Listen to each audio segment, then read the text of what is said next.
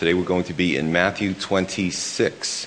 And the last time we spoke about really Christian responsibility and the parable of the talents and the 10 virgins and the sheep and the goats. It was a really good chapter, a real eye-opening, sobering chapter. And today we're going to see really the last moments, the last accounts of Jesus' life prior to the crucifixion. So I'm going to jump in with verse 1.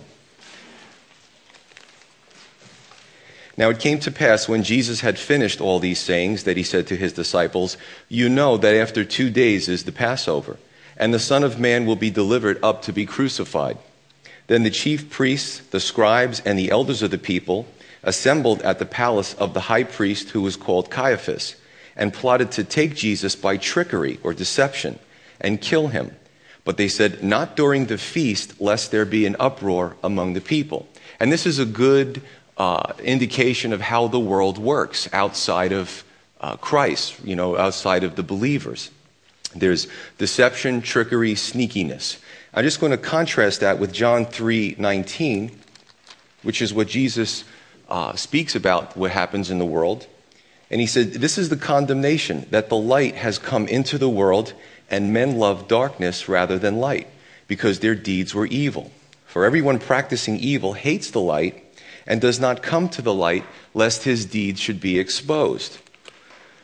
Jesus spoke openly, and he calls us as well as believers to speak in the light. And if we are doing what God has called us to do, to be upfront about things. But you see the contrast with the world. Hey, don't do it on the Passover, because a lot of people revere him as a prophet. So let's try to do this thing and do it quietly and get rid of him, finally. So verse 6. And when Jesus was in Bethany at the house of Simon the leper, a woman came to him having an alabaster flask of very costly fragrant oil. And she poured it on his head as he sat at the table. But when his disciples saw it, they were indignant, saying, "To what purpose is this waste? For this fragrant oil might have been sold for much and given to the poor." But when Jesus was aware of it, he said to them, "Why do you trouble the woman? For she has done a good work for me. For you have the poor with you always, but me you do not have always. For in pouring this fragrant oil on my body, she did it for my burial. Assuredly I say to you, wherever this gospel is preached in the whole world, that what this woman has done will also be told as a memorial to her." Simon the leper, let's start with whose house it was. The word Simon is a Greek transliteration from the Hebrew of Simeon. Simeon was a name of one of the 12 tribes of Israel. So in any particular village, you could have Jewish boys with this name. And it's not like we have with the last names. So he had to be distinguished from the rest of the Simeons or the Simons. So he's called Simon. Matthew is distinguishing him as Simon the leper. Now this is interesting because the law said that if you were a leper, you had to be quarantined from society because of the contagion issue. So the fact that there was so many gathered at this house leads us to believe that he was healed, and probably he was healed by Jesus. Now this is amazing because leprosy in the Bible doesn't mean that everyone who had leprosy was in a grievous sin, but leprosy was a type or a picture of sin. And Matthew did it, innocuously, trying to distinguish him. But it's interesting that even we as believers, years could go by and maybe somebody knows us from the old neighborhood, and they still may have associations about us that are not real anymore. Jesus, or the Bible says that we are seen as a new creature in Christ. And that's the beautiful thing of what God does. Even when we or others look at us and we have ideas about what we used to be, I lived many years before I was a believer. I don't want to know if somebody came from my past and said, you were But the cool thing is that God doesn't see that, because Jesus at the cross cleansed me from that past reputation. Just wanted to say that. In John's gospel, he tells us 2 more things. He tells us the woman's name. He felt it was important to tell us her name was Mary. And 2, that Judas was the prominent one protesting this so-called waste of the fragrant oil. It also tells us that he was the treasurer and he would steal money. So Jesus would have the money bag, and you could say he was the treasurer of the group, and at times he would take from the money bag and give to himself. So he had nefarious motives here, no doubt. Now, last Sunday, we spoke about the parable of the talents. Remember? We all have some type of talent as a play on words there. But this woman, maybe this flask of expensive oil was all she had to her name. Maybe it was an inheritance. Maybe it was her retirement. Maybe she just was hanging on to it in case something went wrong in her life and she had to sell it. I've heard that some have said that it could have been anywhere between $2,000 and $4,000, depending on what was in that flask. But what it showed was that she trusted the Lord with all that she had. Not only did she have the financial issue there that she wasted it, so to speak, on the Lord, on other people's opinion of that, but two, she also anointed him for his burial. Now that was odd because when somebody died, the custom was you didn't anoint them beforehand. How do you know when someone's going to die? You don't know. You can't go around anointing people thinking that they're going to die soon. So the anointing process would come after death. However, in this case, she anoints Jesus prior to his death. This gives us an indication that she knew that he would rise from the dead.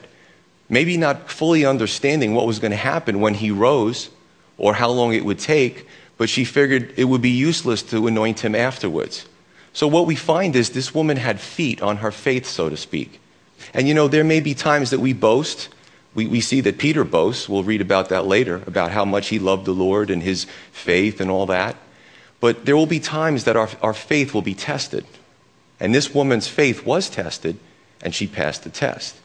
So understand that with our faith will come at times a testing process, and not only for others to see, but for ourselves to see what we're made of.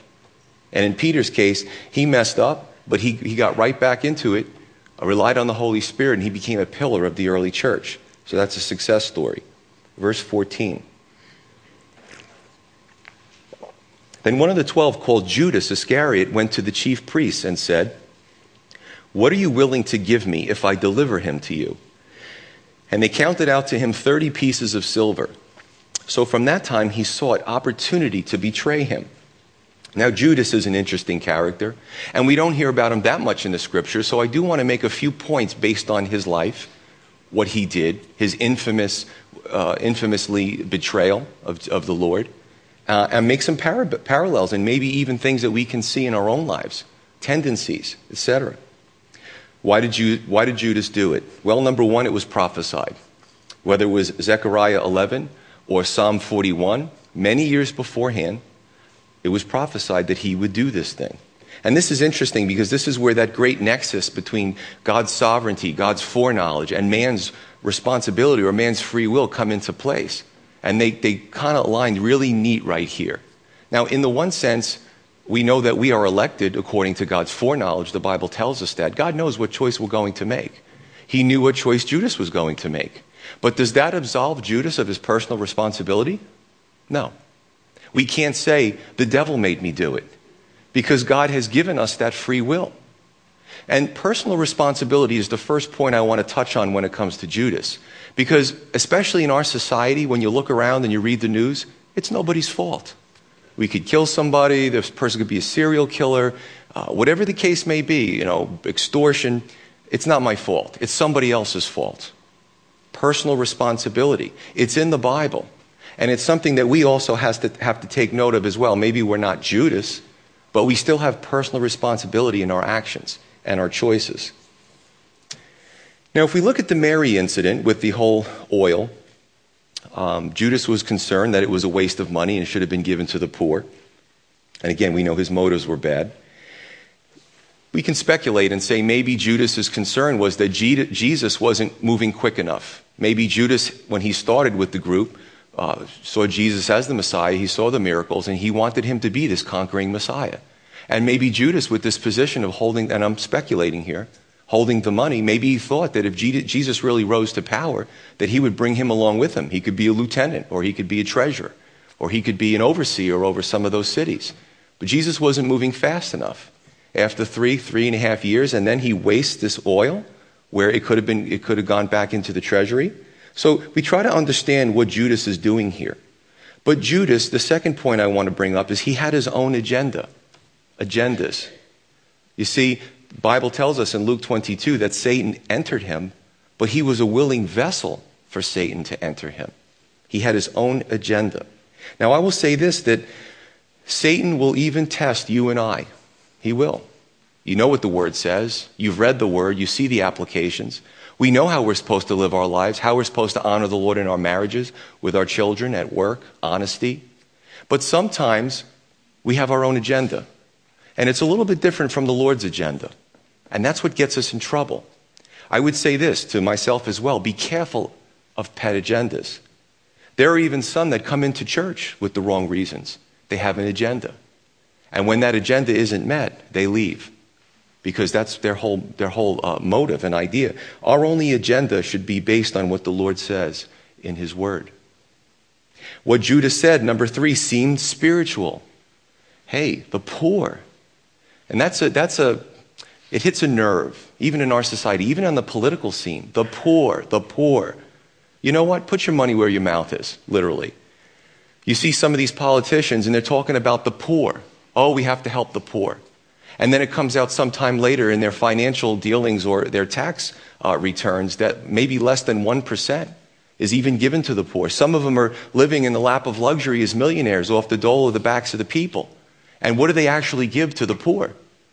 You see what I'm saying? So, and I would say that, and that's why the Bible speaks about us being generous as believers. We need to be different from them. There was a man, A. Brooks. He was not a believer, and he wrote a book, Who Cares, or something like that, in America. And he did the study about who really gives. And what he found was that usually lower income conservative Christians give the most. And it's disproportionate to those who have the money. You see? All the ones screaming about the poor. When he did this study, it caused a lot of ripples in his own community. They were bothered by his study. But it was a good buzzword. We even know that when the false prophet comes in our future, you know, the Antichrist, the false prophet, that it says that he looked like a lamb, but he spoke like a dragon. He had all the accoutrements and the appearances of somebody who was a spiritual man, but his words were against what God was saying. He tried to take the place of God.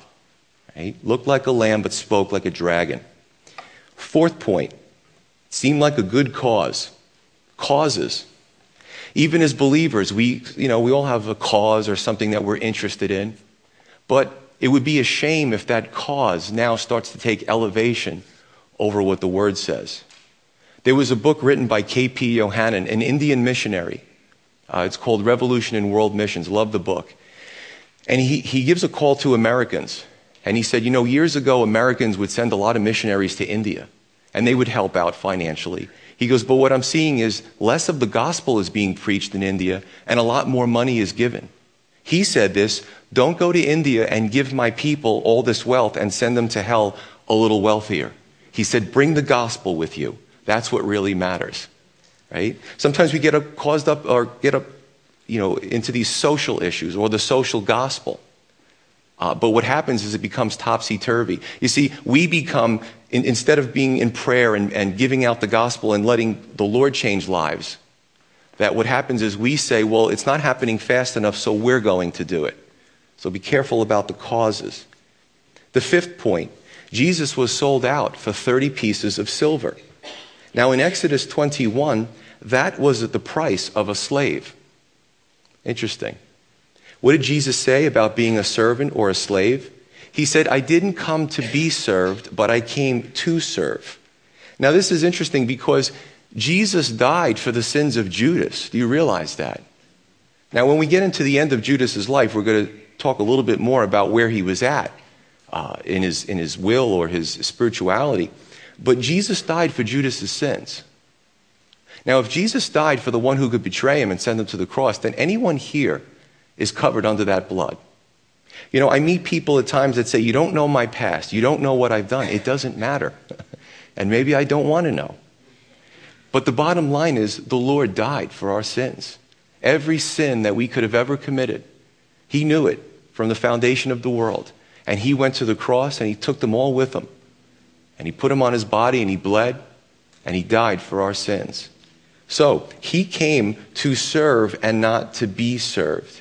In John 13, it was interesting because the night before, or the night of his betrayal, he had the Passover meal with them. He instituted communion, or the Lord's Supper.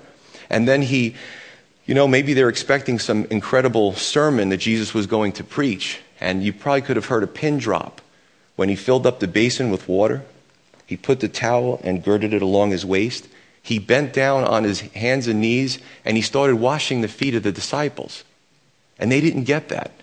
They didn't understand the concept of servant leadership. Leadership, servanthood. Leadership, servanthood. Jesus, we don't get this. And even Peter said, you can't wash my feet. This is a job for servants. And Jesus was like, exactly. Now you're starting to get it. So Jesus was sold for 30 pieces of silver. The Savior of the world, 30 lousy shekels. But we know that he came to serve mankind and dying for our sins. Verse 17, now on the first day of the feast of the unleavened bread, the disciples came to Jesus saying to him, where do you want us to prepare for you to eat the Passover? And he said, go into the city to a certain man and say to him, the teacher says, my time is at hand. I will keep the Passover at your house with my disciples. So the disciples did as Jesus had directed them, and they prepared the Passover. And we hear it was in another gospel, it was the upper room. Now let's understand this, that the Feast of Unleavened Bread and the Passover really came first. It was partaken of on, I believe, the 14th of Nisan, not Nisan Maxima, but the month of Nisan, the Jewish month. And then it went for 7 more days, was the Feast of Unleavened Bread, I believe until the 22nd. So this was one of the big feasts that everyone crowded into Jerusalem to celebrate. So it was definitely a bustling city with this activity. Now in Mark 14, we hear that it's a specific man carrying a pitcher of water that Jesus sends them to. And there's a little bit of maybe vagueness or mystery regarding this man, and they're supposed to go into the city, and when they see a guy with a pitcher of water, they say, hey, the Lord says that we have to eat the Passover here. Why the vagueness and mystery? It's quite possible that this was the time, remember, that the plan was to take him, arrest him, and crucify him before the feast. But Jesus was not going to allow that to happen until he ate the Passover with his disciples and instituted communion henceforth. That was very important for him to do. When the time was right, he allowed it to be known. He sent Judas out, and then they arrested him and took him. Very intricate, very complex, but very simple. Verse 20. Now when evening had come, he sat down with the 12. Now as they were eating, he said, assuredly I say to you, one of you will betray me. And they were exceedingly sorrowful. And each of them began to say to him, Lord, is it I? Then he answered and said, he who dipped his hand with me in the dish will betray me. The Son of Man goes as it is written of him, but woe to that man by whom the Son of Man is betrayed. It would have been good for that man if he had not been born. Then Judas, who was betraying him, answered and said, Rabbi, is it I? He said to him, you have said it. Now, what I have to do here is bring all the Gospels into account, because you really see the full picture there. What you didn't see here is Peter from the other end of the table motioning, who is it? You didn't see the part about John leaning on Jesus' bosom. So when you take all the Gospels together, you see this full picture. All the blanks are filled in. So I'm going to kind of go through some of this. Now, I do have an issue with Da Vinci's Last Supper. There's not a lot of truth in there. What I see on the table in his Last Supper is a straight table. They're sitting at it. There's fish and Italian rolls. Traditional, right? Traditional Italian Christmas Eve dinner. It's really anachronistic. It's not really reflective of what happened. They ate the Passover. So they would have been unleavened bread, not beautiful, full Italian rolls. He might as well have had, when they had the picture of the Last Supper and there's a window behind him, he might as well have had gondolas going by in Venice, you know what I'm saying? And Peter at the other end of the table going, who's going to betray you? I'll break his thumbs. This is Jerusalem, not Brooklyn. I can say that because I'm Italian.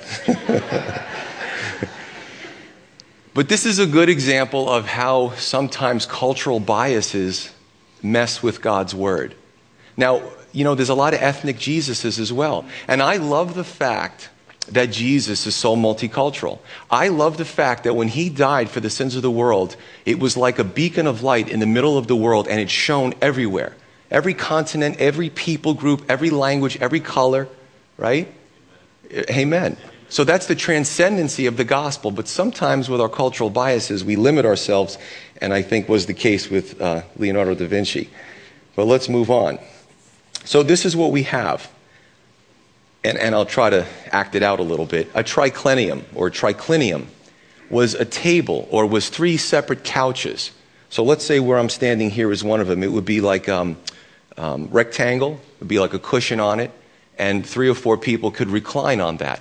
And then there would be one on another side, let's say out here, jutting out, would be the same thing, and one over here. And in the center, they would have these short tables, and the servants would bring the food out. Okay, so there would be food on the table. And what you would do is you would recline. To me, I looked at some pictures, and I'm going to do it. I really go all out for this stuff.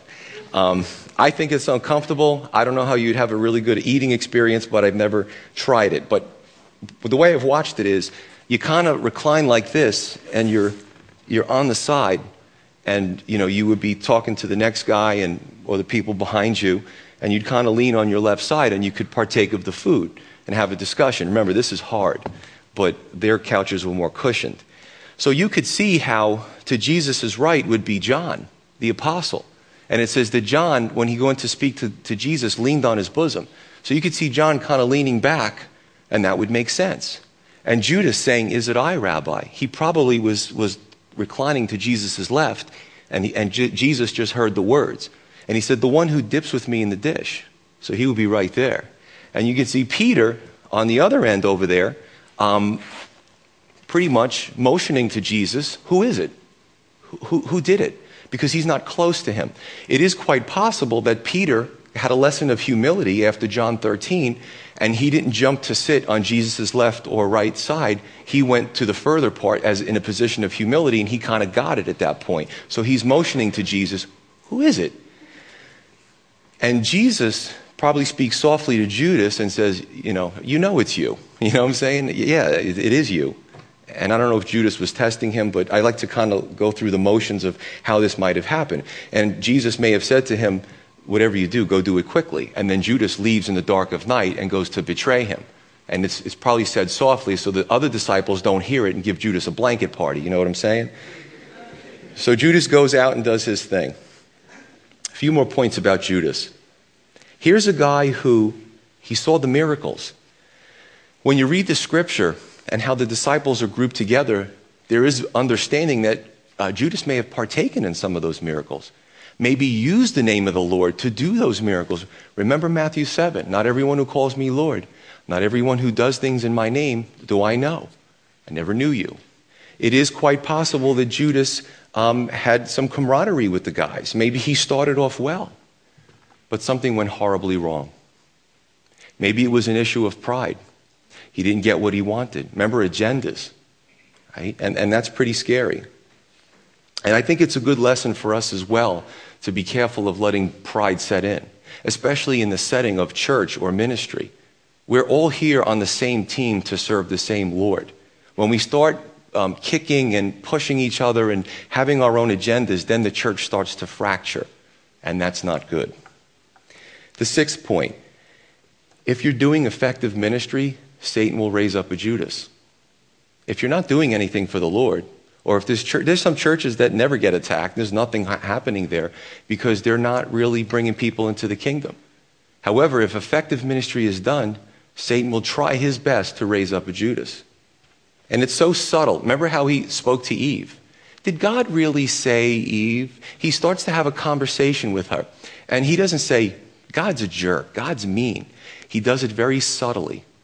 And that's what he'll do sometimes with believers. He'll whisper subtle things to them to get them to go on their own way and to have their own agenda. The 7th point, in God's timing, he will remove them. And the 8th point, a Judas is often somebody who's very close to you. And what happens is Satan will try to use those that are the closest to you so that he can tear your heart out or do the best he can trying to do that. Now, understand this, that when we have relationships, and relationships are the most dear thing to us, but the really neat thing is God is the author of relationships. So any love that we share between parents and children, or siblings, or husband and wife, or that stuff was initially authored by God. Sometimes we take relationships here and we put them ahead of God. And sometimes we will be challenged and we'll be at a crossroads. We can't follow this path anymore.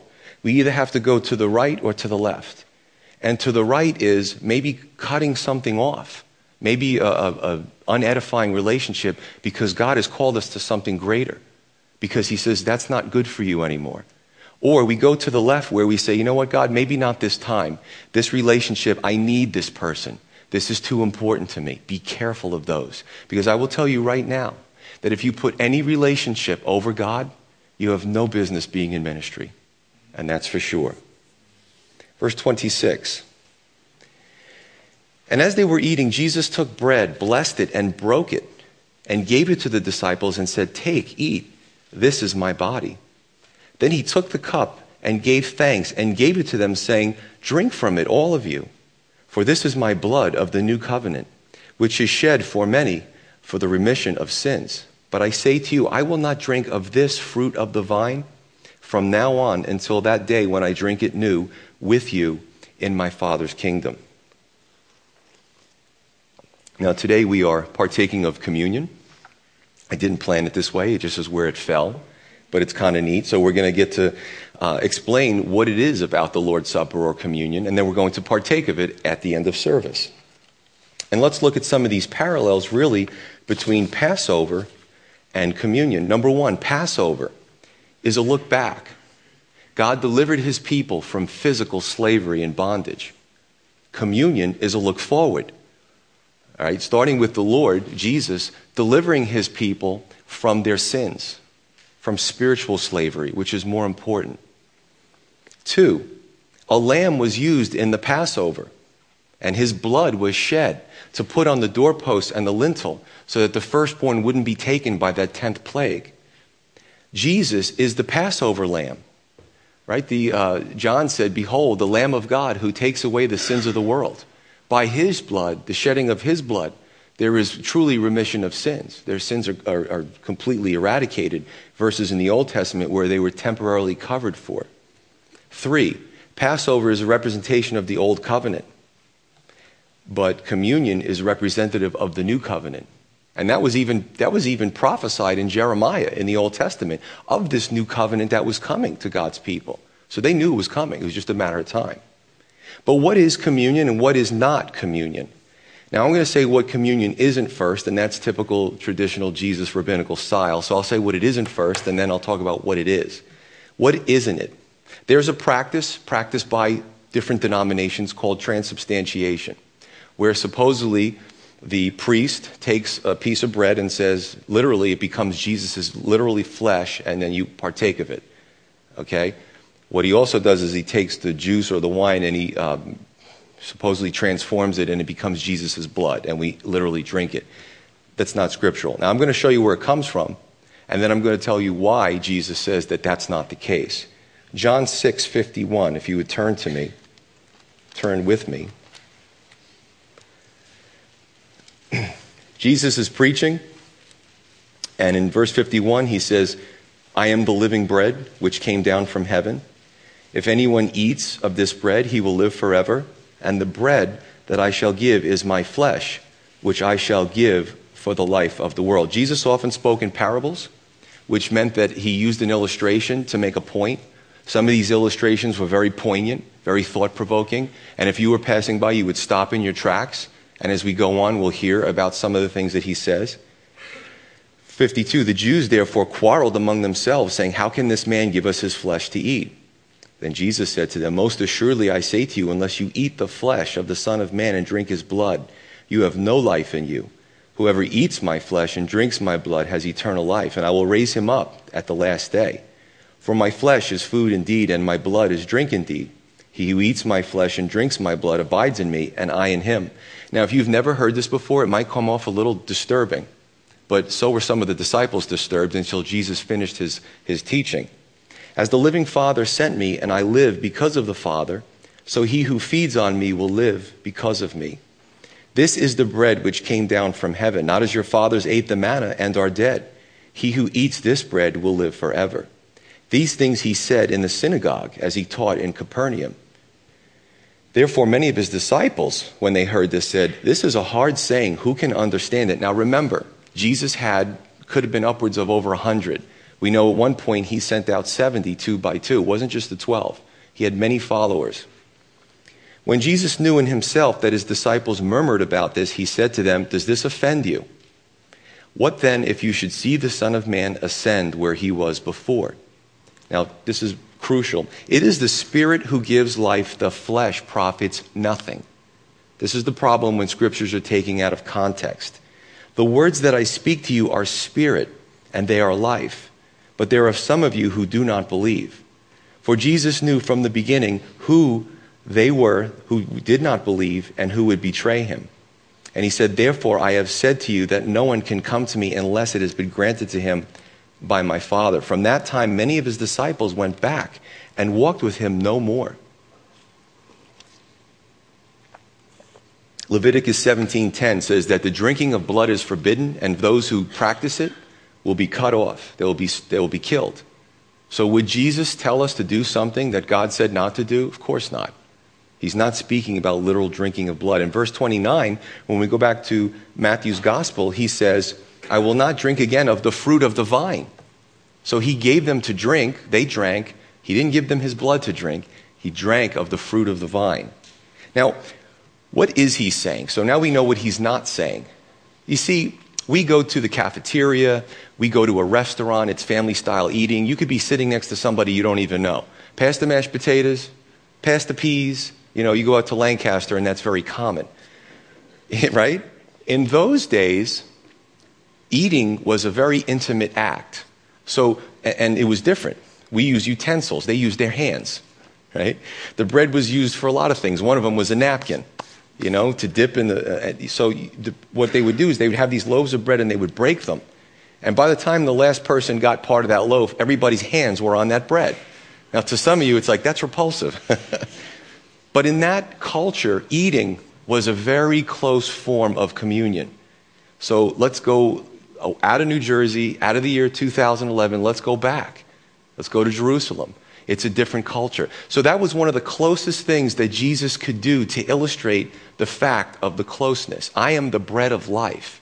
See, when we feed on the bread of life, just like the manna came down from heaven to the Jews, when we have the bread of life, when we partake of Jesus, when we have a relationship with him, that's the only thing. As bread sustains us physically so we don't die from hunger, the bread of life, Jesus, sustains us spiritually. So when we partake of him and have that relationship, that is the only thing that keeps us from dying spiritually. We don't starve to death.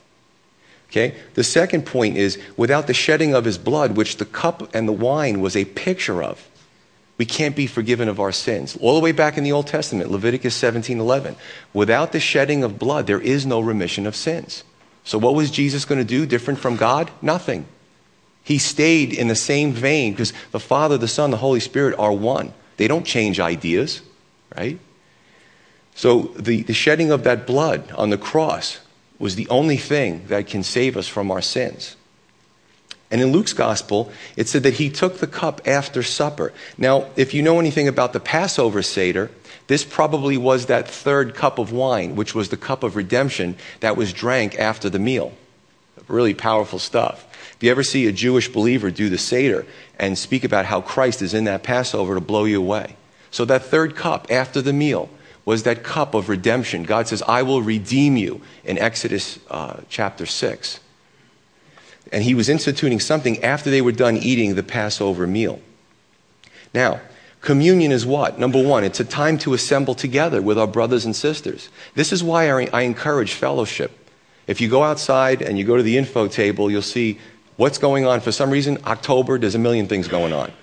You go to something like that, it's a smaller event, smaller venue, you get to meet people, you make friends, right? Communion. We are each other's brothers and sisters. We're going to spend eternity with each other. I know for some of you that's frightening. But it would be a good thing for us to get to know each other now, right? And I say that about God. Some people want to get to heaven, but don't want to get to know God now. That's kind of weird. So we want to get to his heaven when we die, but we've never spent any time getting to know him here. That makes absolutely no sense. That's why we preach here relationship and not religion, right? And for many, the light bulb goes off there. So assembling together, it's a corporate time of reflection of what the provisions that God did for his people back then, or what Jesus did for us on the cross. And it's also looking forward to Jesus coming in his kingdom. Now, this is sometimes a sore point. What does this mean? Many people don't even know what the kingdom age is.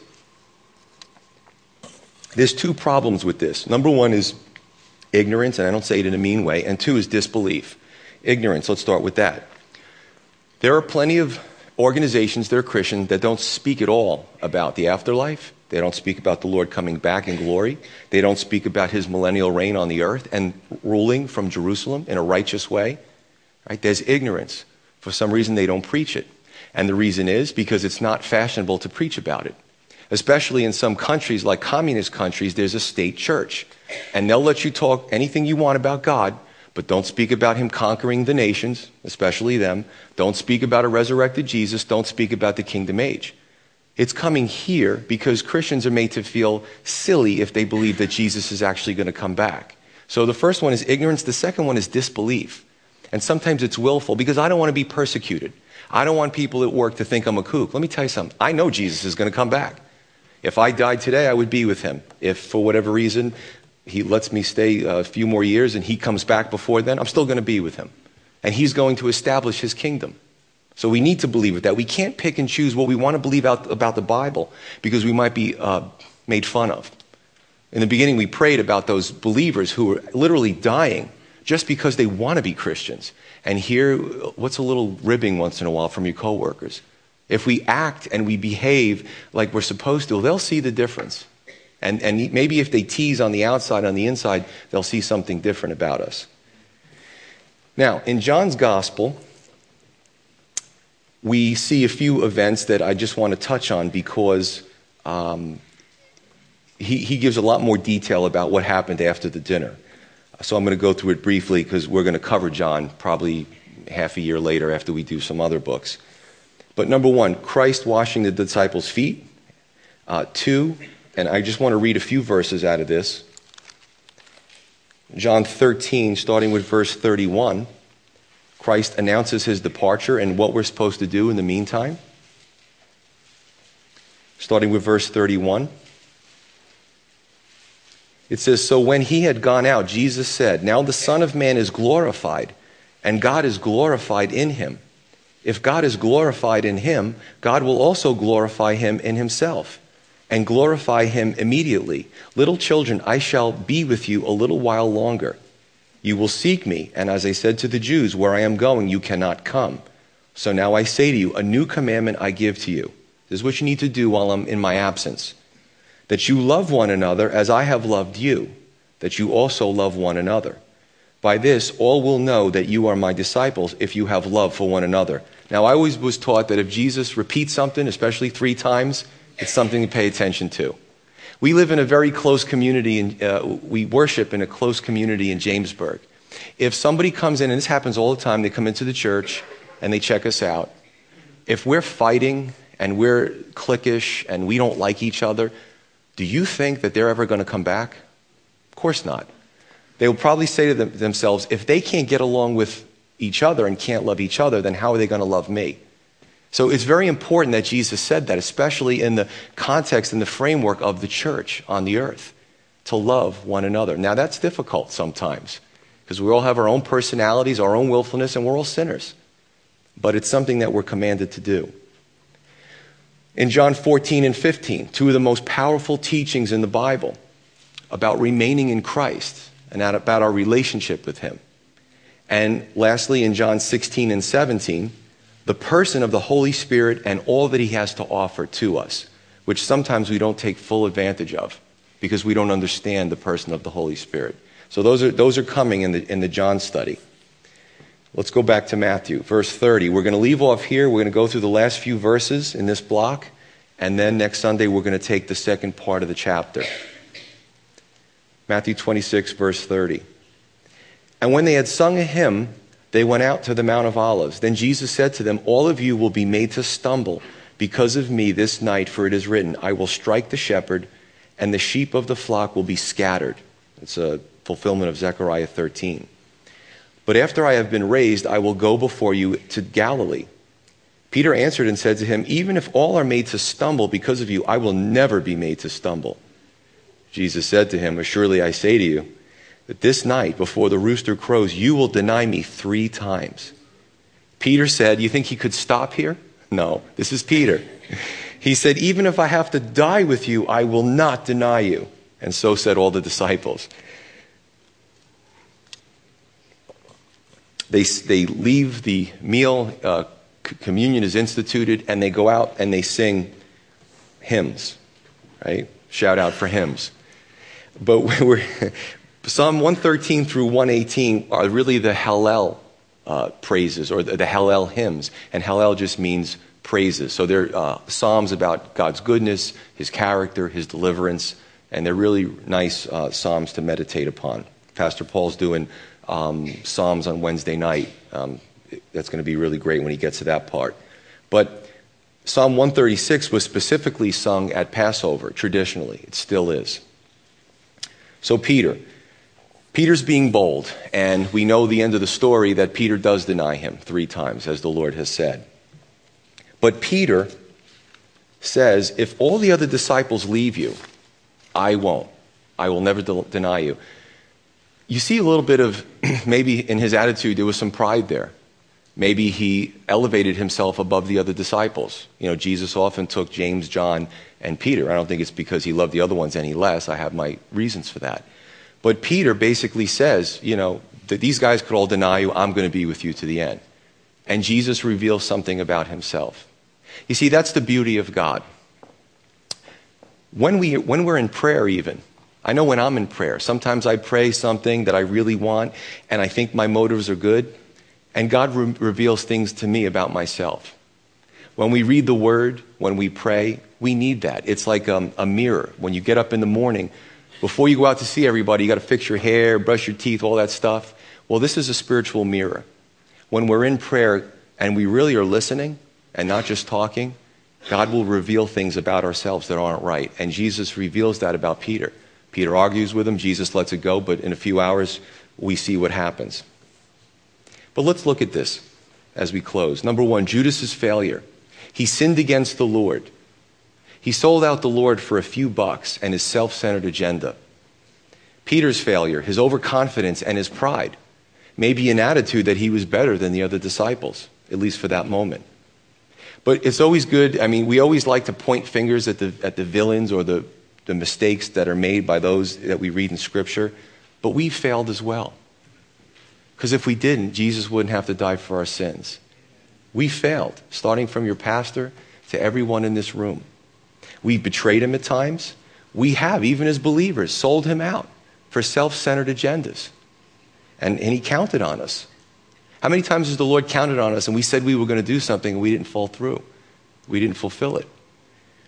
Right? We've been overconfident at times, prideful. And then we went to deliver, we were unreliable. You know, even when we promise to do something in the course of ministry-related things, it's not an affront to the pastor or even to the people in the church. We're making a promise to the Lord. I'll be there, Lord. When it comes to an evangelistic outreach, I put my name on the list. I'll be there. We fall short. But even if we did everything right in church, we're still sinners. And that's a betrayal of him. So even if Judas didn't do it, he would still have to go to the cross. All I can say is in the end is thank God. When all others fail, when I fail you, and you fail me, and you fail each other, that Christ is always there to be reliable. Amen? Let's pray.